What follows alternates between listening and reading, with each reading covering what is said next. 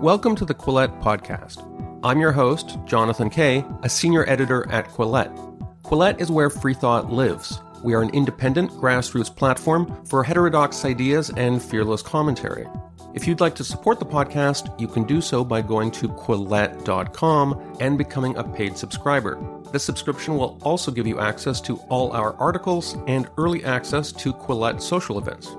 And in this week's episode, we're going to be talking about the roots of Russian despotism and hegemony. But not just in Ukraine, and not just under Vladimir Putin. No, we're going to go way back, to a time before communism, before the Romanovs, even before Ivan the Terrible. That's because, according to my guest today, famed Russian historian Orlando Figes, the roots of Russian political dysfunction go all the way back to the Mongol invasions of the 13th century, and to the Orthodox Christian religious identity that started taking root among the region's Slav population even before that. In his new book, The Story of Russia, Figes argues that Russia's vast geography, its brutal Mongol inheritance, and its apocalyptic sense of religious mission have all contributed to create a culture of despotism, whether in the form of medieval vassal states, czarist feudalism, totalitarian communism, or now, under Putin, corrupt strongman autocracy. So I'm going to start off with a big idea and a big question. In your book, you talk about the sacralization of the Tsar's authority as a legacy of Byzantium. And until I read your book, I really had no understanding of how much Orthodox theology had sort of mixed with, call it Slav ethnic populism, to create this kind of theocratic and maybe even apocalyptic vision of the Russian Empire as the Third Rome. Can you explain what that means? Because you use that phrase several times in the book, the Third Rome. Wow. Well, that is a big question. Yeah, no, I just went right. I wasn't going to talk about the Wagner Group or anything. Just going straight to, 1,000 years ago. Straight to the most important thing. Yeah, absolutely. Which is, as you say, this concept of the Third Rome, which is at the heart of a Russian sense of mission in the world, of Russia as a sort of messianic land, a little bit like Israel, I guess. But in the medieval theology that was adopted by Ivan IV, Ivan the Terrible, who was the first to be crowned Tsar and to reclaim, after all those years of Mongol occupation, the Byzantine legacy symbolically through his coronation. Shortly afterwards, the patriarch who had crowned him Tsar came up with this ideology about Moscow as the Third Rome, that after the fall of Constantinople in 1453, Moscow was the last true seat of Christianity, of Orthodoxy, and there would be no other. So this was the idea that the West, and indeed later the modernized Greek Church, by joining the fold of the papacy in terms of many forms of rite and so on, the West was a fallen state. It was fallen from this state of grace that Russia still retained by virtue of its Orthodox religion. Therefore, the true salvation of humanity lay in Holy Rus, in Holy Russia. And this idea that Russia was this providential land chosen to save humanity is at the very heart of both the Russian Empire and indeed communism itself. It's no coincidence that, the Third International could be seen as, if you like, the continuation of this tradition of the Third Rome, that Moscow is the seat of salvation, as it was for many communists in the world communist movement of the 20th century. It's deeply connected to the sacralization of power because it's the Tsar as the direct manifestation of God on earth, as Ivan the Terrible saw himself, who has this mission not just to save humanity, but also to prepare his people, the Orthodox, for the final judgment, for the last judgment, in this apocalyptic sense that you yourself have raised in your question. So the Tsar is there as potentially a tormentor of his people in order to make them worthy of of that messianic role. So this is a very weird concoction of ideologies coming together, which is still in many ways relevant today, insofar as I think Putin in this tradition claims for Russia a mission that goes beyond its strict territorial boundaries. Just as in the 19th century, probably the last person to do it as ruler of Russia, Nicholas I claimed that Russia had this holy mission to liberate the Orthodox of the Ottoman Empire. And indeed, he saw his mission going as far as to liberate the Holy Lands themselves, because that was really the true capital of Holy Rus, Jerusalem. Speaking of Ivan the Terrible, there's one striking passage here. This is in the 16th century. This is after, I believe it was Ivan conquered Kazan. I'm going to quote here because you talk about how, to mark the victory, a large horizontal icon called the Blessed Host of the Heavenly Tsar was painted facing the Tsar's throne in the Dormition Cathedral. I hope I'm pronouncing that right, known as the Church Militant.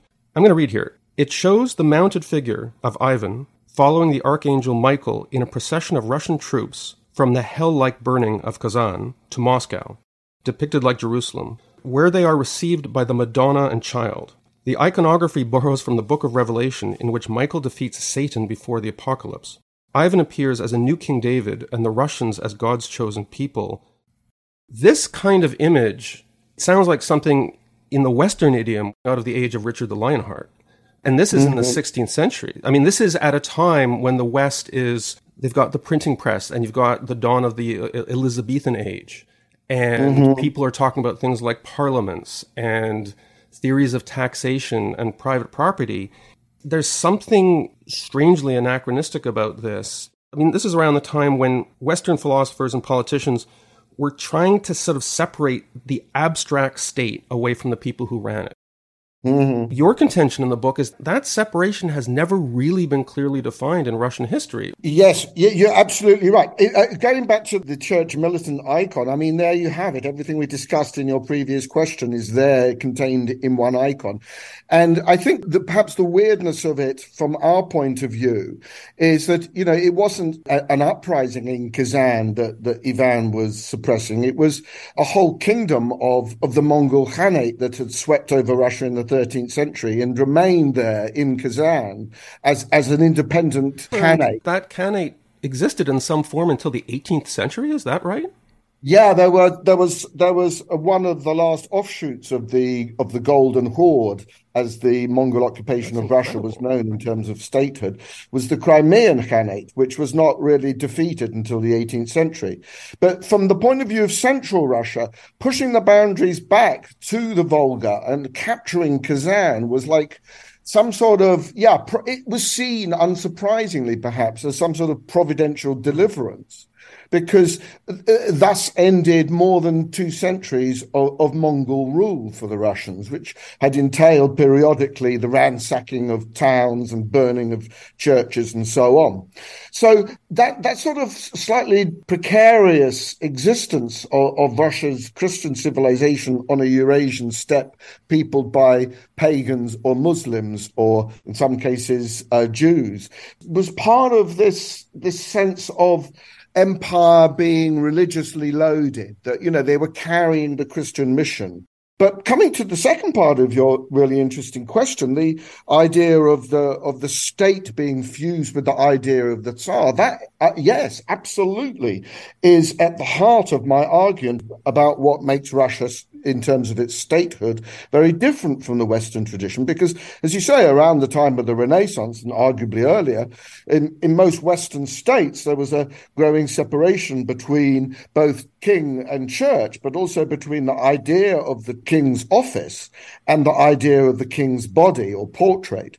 They were separated, and that didn't happen in Russia, partly because of this tradition, this Byzantine tradition, where church and state is fused and represented through the holy body of the Tsar, and partly because of what I think of as the other great structural continuity in Russian history, namely patrimonialism. The idea of state in Russia, which comes as государство in the Russian, is completely fused with the idea of the sovereign, the gasudar, which means not just a ruler, but a sovereign or anyone who has a patrimonial property over land, which is actually the source of the concept even of power in Russia. I mean, if you take the word power in most European languages, pouvoir, potente, Macht in German, it comes from the idea of autonomous action. The ability to do something is one's power, which is commensurate with the idea of individual liberties eventually. But in the Russian tradition, the word for power is vlast, which comes from the word volost, which is the word for a territorial entity in which you would own literally the land and its people. So this is a patrimonial concept of power, which situates the state in the patrimony of the Tsar. In 1897, for the first time, the Russians carried out a national or imperial census. And Nicholas II, the Tsar at the time, registered himself under occupation as owner of Russia. I mean, which wouldn't have been an alien concept in the West 1,000 years previous. Precisely. When things get really interesting and bizarre is when you start to get reformers in Russia who want to try and adopt some of the technological elements that they saw in the West, specifically in Germany. People were coming back from Germany and say, well, their agriculture is more productive, and even in Poland, Lithuania. But then they'd meld it with these bizarre anachronisms where whole towns would be moved or essentially commandeered, including all the occupants, who were essentially treated like serfs and said, well, okay, you guys are going to start making wagons, and commanded to do so kind of in the name of capitalism. The idea being that the only engine of progress was based on totalitarian spirit of an autocracy. Yes, I mean, the state remains the dominant and arguably within its ideology only viable economic agent. There were industrialists, even some of them from the peasantry, like the Demidovs, that emerged in the 17th century as new opportunities opened up for them, for example, in the Urals and the mining possibilities there.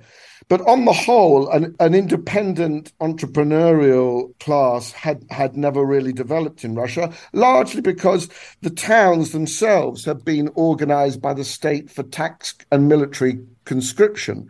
It was a closed shop, effectively. I mean, Jews tried to get a look in, but they were soon expelled to the Pale of Settlement. Germans wanted to get a look in, but they were also penalized and not allowed to set up. And so effectively the state developed in Russia really in the early modern period as a sort of classic European military tax conscription system. But it had no ability or willingness to allow independent, autonomous wealth producers to emerge, because the only way it could collect those military needs and taxes was by, as you say, the state really having a monopoly of coercive power and giving that monopoly to agents like landowners or sheriffs or governors to collect on its behalf. But it never released the controls to allow a sort of independent capitalist system to develop. So it was only state capitalism that allowed that to happen, really.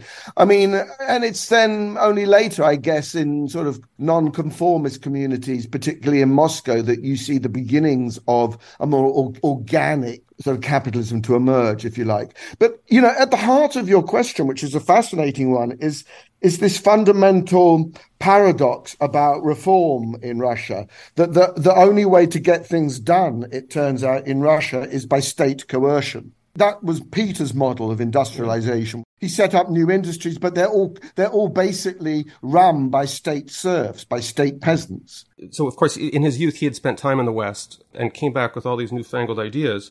Your description of how this spirit of Western reform, and not just under Peter the Great, but under others, is kind of comic. Mannequins were set up in Moscow showing how Western people were supposed to dress. Beards were shaved. It was sort of like, the Western family has lunch. How do they hold their fork?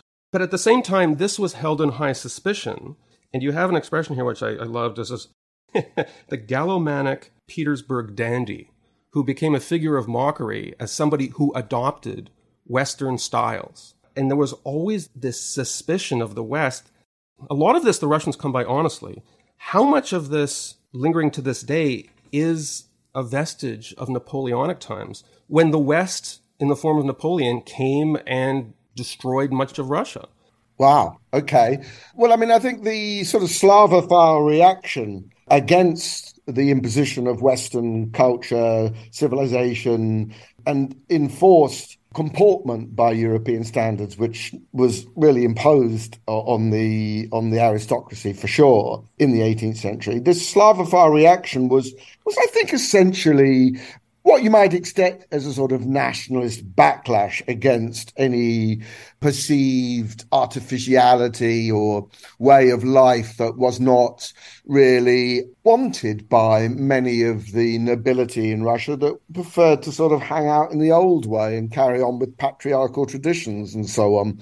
There for sure was a sort of intellectual backlash too in the sort of satires, and you've quoted a part of my book which talks about these late 18th century satires of the Gallomaniac dandy, which felt that, Russia was in trying to be at home with foreigners. The Russians were ending up being foreigners at home. That was the idea. And that by learning to speak French, no aristocrat would, properly be able to converse anymore with the peasants whose only language was Russian. So there was an attempt in reaction against the French Revolution and also Napoleon. There was an attempt to Russify Petrine culture, by which I mean the culture centered on St. Petersburg. So to talk in Russian, you might remember from War and Peace, it starts much of it in French and then moves slowly through the novel into more and more monolithic Russian speech. But in the early phases, in this patriotic reaction against Napoleon, in this war against French civilization that the Russian French-speaking aristocracy suddenly found themselves. Princess Helene, I think it is, in her salon says, we must now all speak Russian and anyone who speaks in French will have to pay a fine. But they couldn't find any word for this fine other than forfaiture, the French word for it. So there you go. This was the paradox of Russian culture in the Napoleonic era as it tried to find itself as a sort of separate entity with its own identity, its own language, its own traditions and cultures within what you might call a broader umbrella concept of European civilization, which would include all the technologies that, going back to Peter and before, the Russian state had wanted. I mean, that was the first approach to the West.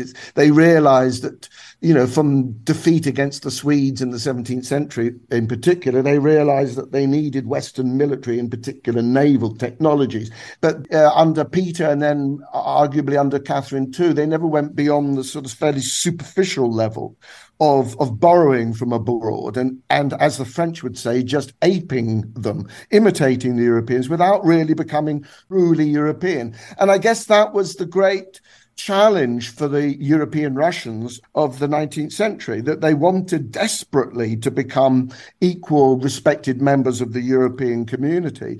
But they felt a dreadful burden to not just to go and live in Europe as emigres, as many of them did, but to bring Russia with them, so that the Russian peasant, who was barely literate in the later 19th century, could one day join Europe by virtue of the civilization and the proper assimilation of European values that they, as the intellectuals of the 19th century, might bring to their country. My grandmother on my father's side is Russian. Actually, both my grandparents. My mother made an effort to learn Russian in order to communicate with my grandmother in particular. Her English, even after coming to Canada, was never great. And my mother, who had learned German and Yiddish and Hebrew, threw up her hands at Russian because she said that every marauding gang on horseback brought its own set of verb conjugations into the language, and she despaired of it. We talked about Napoleon in the West, but obviously the Mongols coming from the East had an earlier and lasting effect. How much of the Russian sense of vulnerability is based on the sheer flatness of the country? I mean, it's all the way from the Urals to, I guess, the Carpathian Mountains. It's a pretty flat place. It's completely different from Western Europe. there's no natural geographical boundaries. So if you start losing battles on the east, you're just going to keep losing more battles because there's very little to retreat to. Yeah, absolutely. So how deterministic is geography in the Russian mindset? Well, I mean, there have been historians with great reputations who've made it the absolute key determinant in a very deterministic way of looking at Russia. I wouldn't be far off them. I mean, I think one has to start with geography. The problematic nature of Russia's boundaries, the fact that it is a flat Eurasian landmass stretching from the Carpathians, I would say, okay, the Urals, they're there, but then they're in many places more like hills than they are like mountains. And they're imminently passable. They can't really be a defensive point against Asiatic tribes. And the Mongol horsemen, who are pretty advanced in their day, had no trouble sweeping across Russia. So that left a sense from about the 16th century that, as Vernadsky put it, who was probably the historian who more than any other Russian historian emphasized the importance of the Eurasian element to Russia's development. From that point, after the Mongols were defeated in the 16th century, the sort of ideology of the state became the only way we can defend ourselves against the Asiatic hordes is to just move into the whole of Asia, to take the whole of Asia. And on the Western side, the insecurity was more problematic because there, in contrast to Asia from the 16th century, where Russians had gunpowder and the Siberian tribes only had bows and arrows, so they could move east without too much impediment. In the West, they were up against much more powerful European states, the Swedes, the Poles, the Lithuanians even, and then the Germans and so on. And they found themselves in a situation of, growing paranoia as they couldn't defend their open, vulnerable border in what we would call the Black Sea area. So the conquest and centralized assertion of Russian power over Ukraine and conquest of the Black Sea area by Catherine the Great in the late 18th century, and then the defeat of the Crimean Khanate, and then absorption of all the Ukrainian territories into a Russian empire where Ukrainian rights, language rights are eroded. All of that was absolutely key geopolitically to the Russians in the sense that they felt otherwise that the Black Sea area, which was increasingly precarious because of the decline of the Ottoman Empire, their great fear was that the Black Sea area would become the new sphere of threat to Russia from the Western powers, namely Britain and France. And the fact that the Black Sea area was also the fault line, if you like, between Christian Russia and the Muslim cultures of the Caucasus and the Crimean area, the fact that that fault line ran right across the southern border of Russia as it was in the 18th century, opening it up to Western infiltration by the support of Shamil or other Muslim tribes resisting Russian occupation.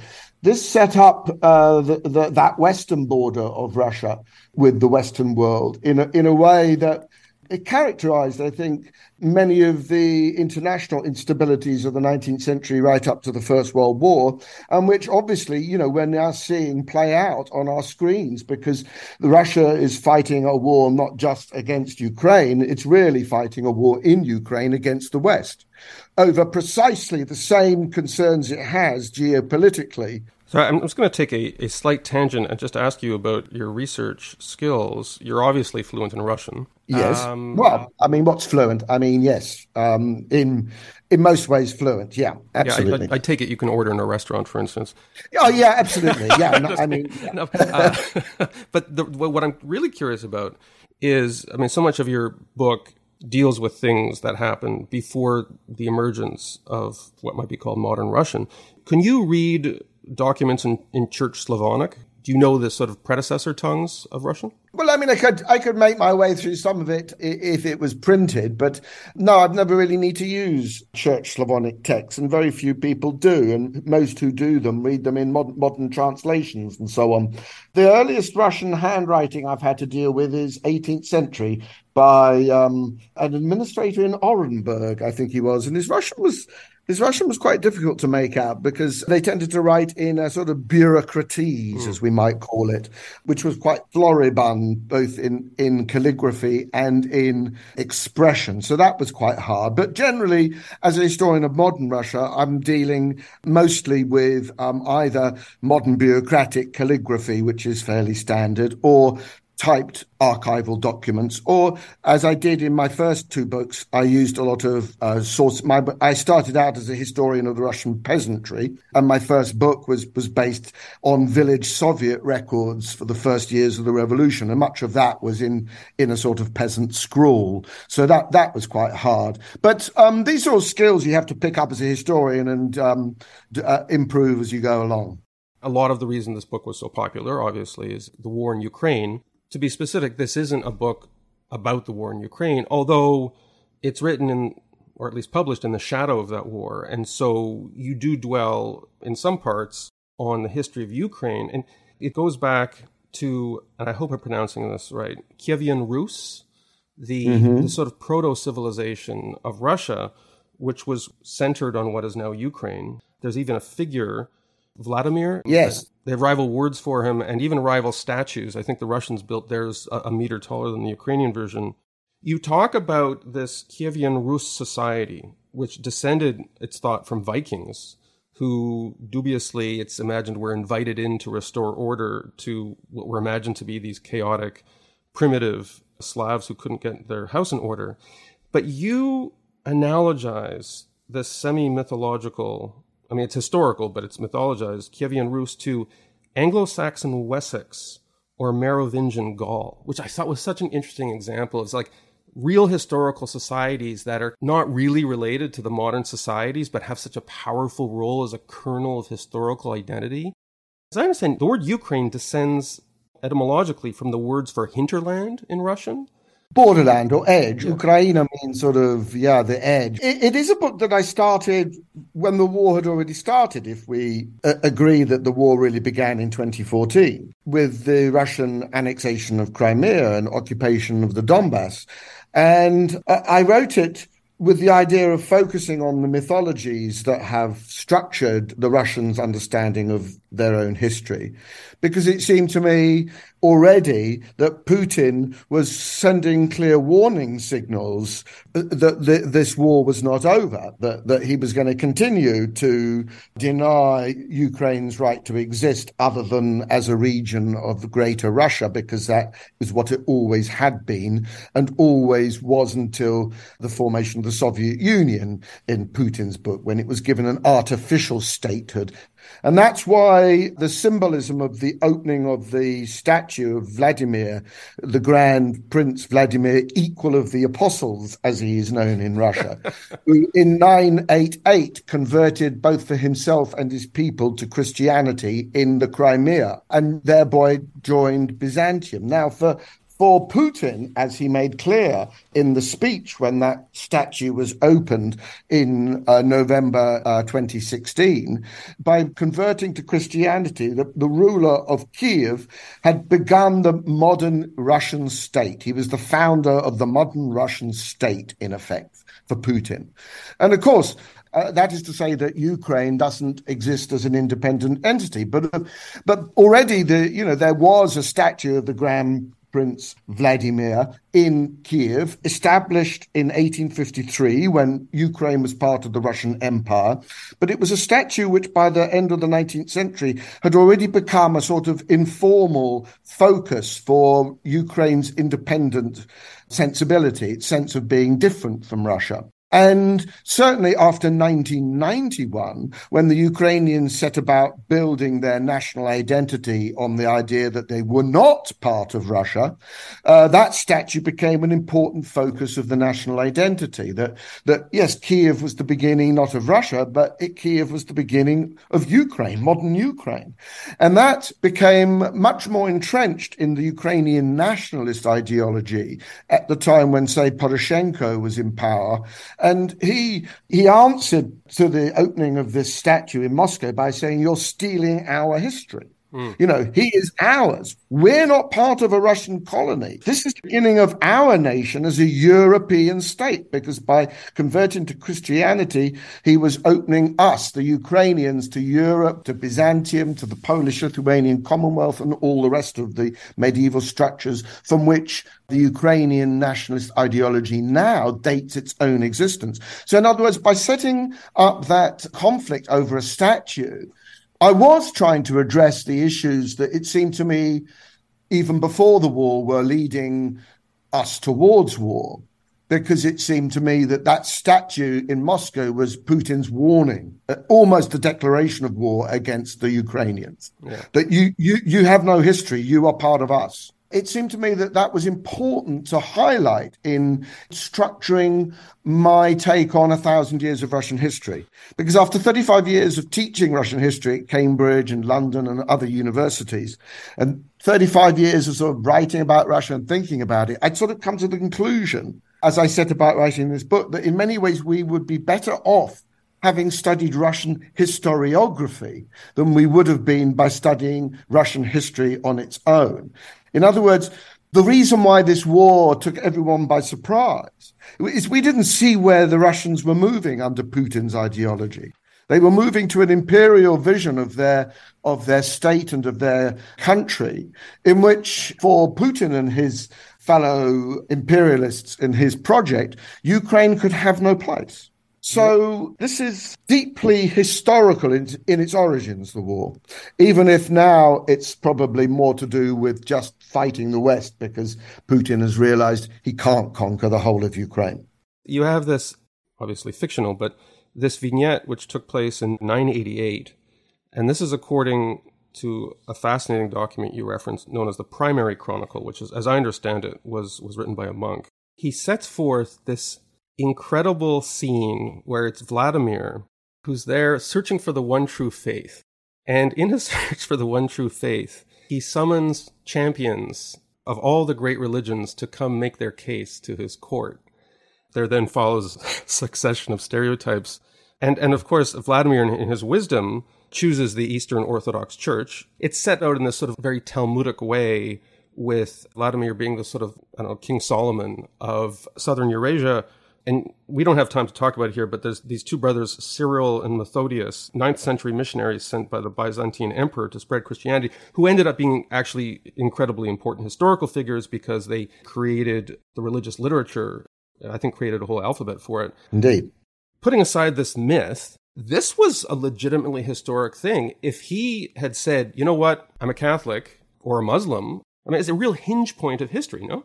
I guess so, but I mean, only when you look at it with 1,000 years of retrospect, which we're doing now, which we're doing. But it took a long while. I mean, centuries before the influence of orthodoxy spread down to the ordinary people. I mean, pagan beliefs remain deeply rooted in Russia into the modern period, in fact. But I mean, the church had a much more difficult task in properly imposing its rituals and beliefs on the Russian country population compared with its struggles to do so in Europe, for example. So one shouldn't assume that there was an immediate impact or even a medium-term impact on Russia's outlook on the world that could have been different with a different theology or a different set of alignments because of religious affiliation. But I think that once it was seated in Russia, I think orthodoxy and this messianic idea that we started our conversation with, and this idea that Russia really was a holy land, that Christ was going to return not anywhere else but to Russia, that the prince who falls in battle defending the Russian land is automatically canonized. And that's very much something that becomes then quite deep-seated in the Russian psyche, I would say. And I'm sort of borrowing here from ideas of people like Nicholas Berdyaev, who wrote about this sort of psyche in the early 20th century.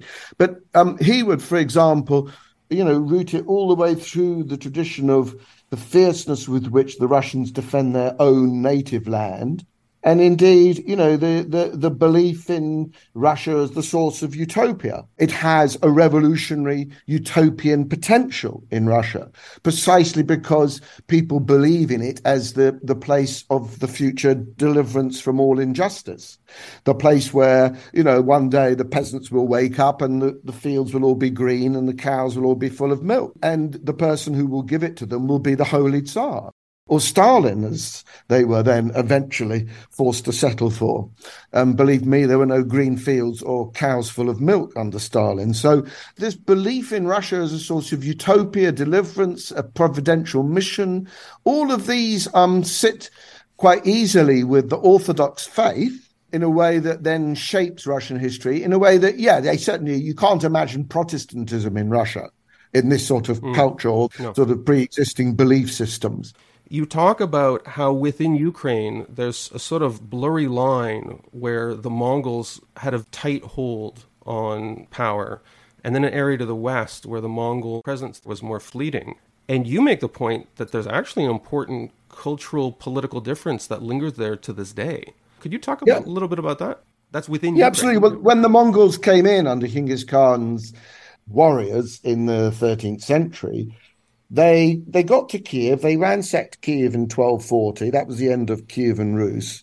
And they were moving into West Ukraine and were thinking of settling on the Hungarian plain over winter to feed their horses. But then they returned because of a death in the family, and the dynasty had to be reconfigured. They never really returned to occupy and hold to ransom West Ukraine in the way that they did the central and eastern parts of Ukraine. And increasingly from the 13th century, those parts of Kievan Rus, the old principalities, which had been independent, fell under the protection, if you like, of the Polish-Lithuanian Commonwealth.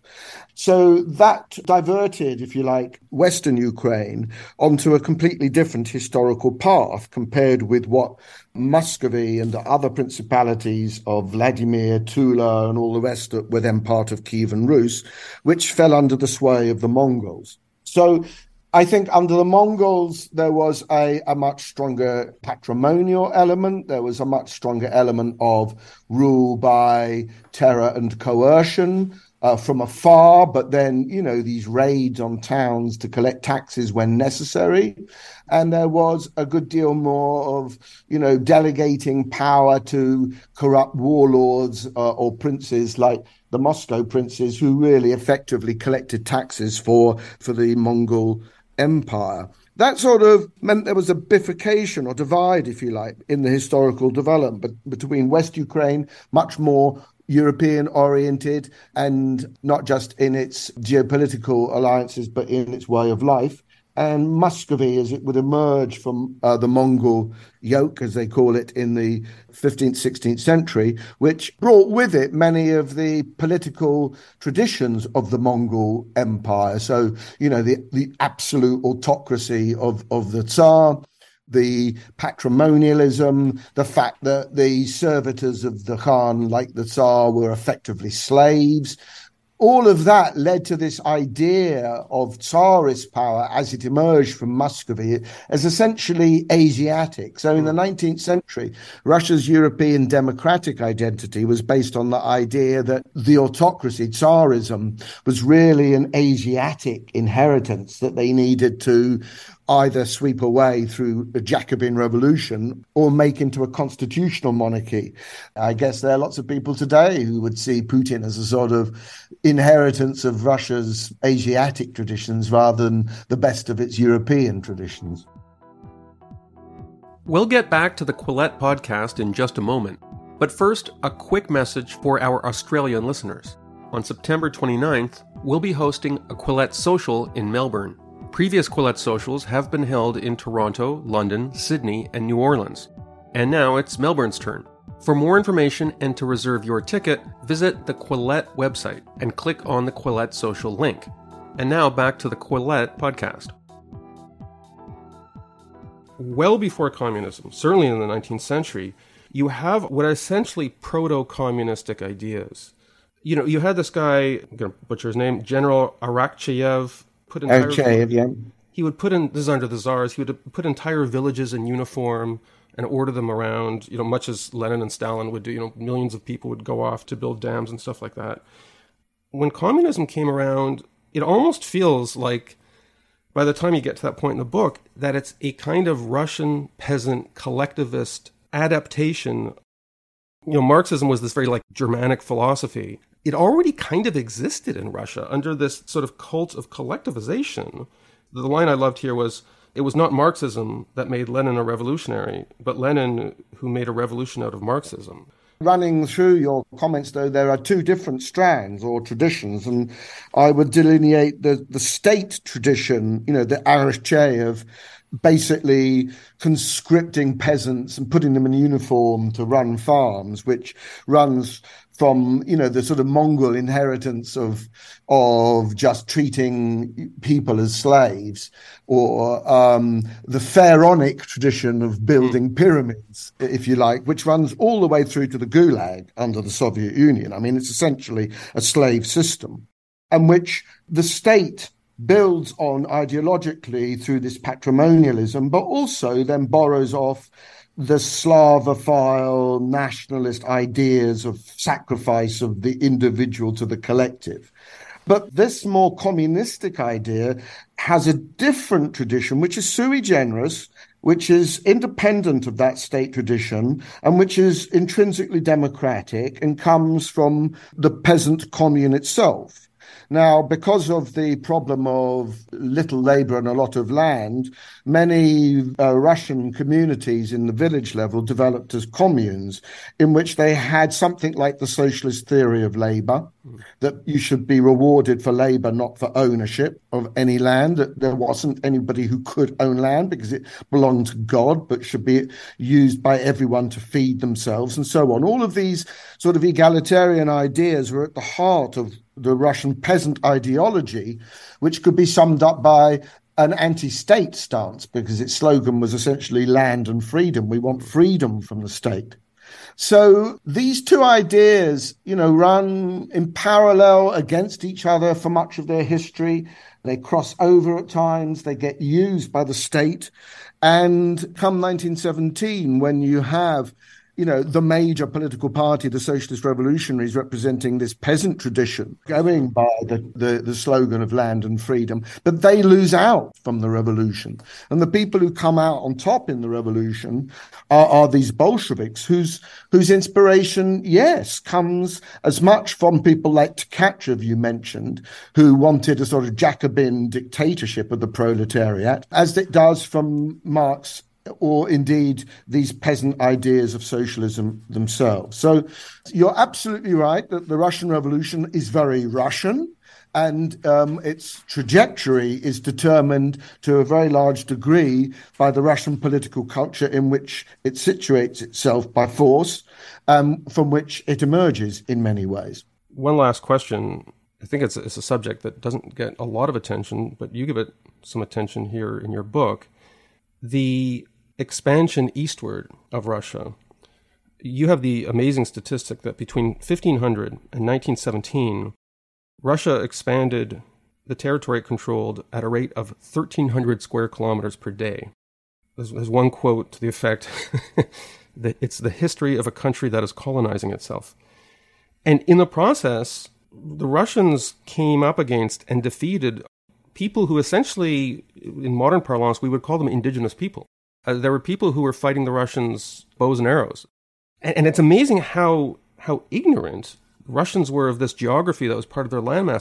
I think it wasn't until the 19th century that the Russians confirmed that there was no land bridge to the Americas. It's a sort of thing that you would assume that people knew about in the 16th century. I'm talking to you from Canada, where we talk endlessly about what Europeans did to indigenous peoples. Similar conversations take place in Europe and in Australia, New Zealand. Is there any kind of reckoning that's taken place in Russia for the way it's treated indigenous peoples in the eastern part of the Eurasian landmass? Because it's arguably geographically the biggest takeover of indigenous landholdings in human history. No, you're absolutely right. And the terrain of much of Siberia would be very similar to the terrain of much of Canada. The sparsity of the population, of the indigenous population, would be much the same. And that explains the ease with which a sort of gunpowder army of Cossacks and then, the state armies coming behind them would be able to conquer this. But they did so in slightly different ways from the way, say, the Americans colonized the West. I mean, it wasn't, the genocidal aspects of it were not so pronounced, in the sense that they were interested in collecting tribute off the indigenous people. So they would take hostages, they would put them in prison camps and collect furs from the population, or collect gold if they thought the population had ways of finding gold, but mostly furs, in order to release those hostages, which sometimes they didn't do. So, I mean, it was all very brutal. But there weren't the same attempts to convert them, for example, to Christianity. I mean, I think it just probably wasn't feasible. There were in some areas, like the Komi area of the Urals. But generally speaking, the further east you go, the weaker was the influence of the church in the 19th century in its proselytizing mission. And the weaker was also the sort of pure extermination of indigenous tribes. But you're right to flag this. And it is something that has never really been properly questioned within Russia itself, partly because of this great Russian mythology, which is still very alive today, that, Russia, as you say, grew into itself. This wasn't an exterminating empire like the European empires. This was an empire which basically assimilated the Siberian tribes into Russia. And under the Soviet Union, the idea was given that they were all, in a one big happy family called Russia. And that exists still today, that mythology. And so it's never really been properly confronted by Russian historiography. It will, I think, in the West for sure, become a question of growing significance as the agenda for historians becomes one of looking at Russia as an empire, rather than looking at Ukraine through Russian eyes or looking at Siberia through Russian eyes. Historians will now probably spend a lot more time looking at Russia through, Buryat eyes or Hooven eyes or Muslim eyes. And likewise, Ukraine already has a burgeoning historiography, has had one for over 100 years, in which they've looked at Ukraine and Russia through Ukrainian eyes. So, there will be a decolonization, if you want to call it that, of Russian history, certainly a decentralization of Russian history, in which these different perspectives will come more and more to the fore. But at the moment, I'd say that within Russia, certainly it's a bit of a taboo subject because of this mythology that they aren't like other empires. Yeah, it's hard to imagine Putin leading a campaign to decolonize Russian history. Right. Orlando Fages is a professor of history at Birkbeck, University of London. His most recent book, among many, is The Story of Russia. Thank you so much for being on the Quillette podcast. Thank you. It's been a great pleasure. Thank you for listening to this episode of the Quillette podcast. Quillette is where free thought lives. We are an independent grassroots platform for heterodox ideas and fearless commentary. If you'd like to support the podcast, you can do so by going to Quillette.com and becoming a paid subscriber. This subscription will also give you access to all our articles and early access to Quillette social events.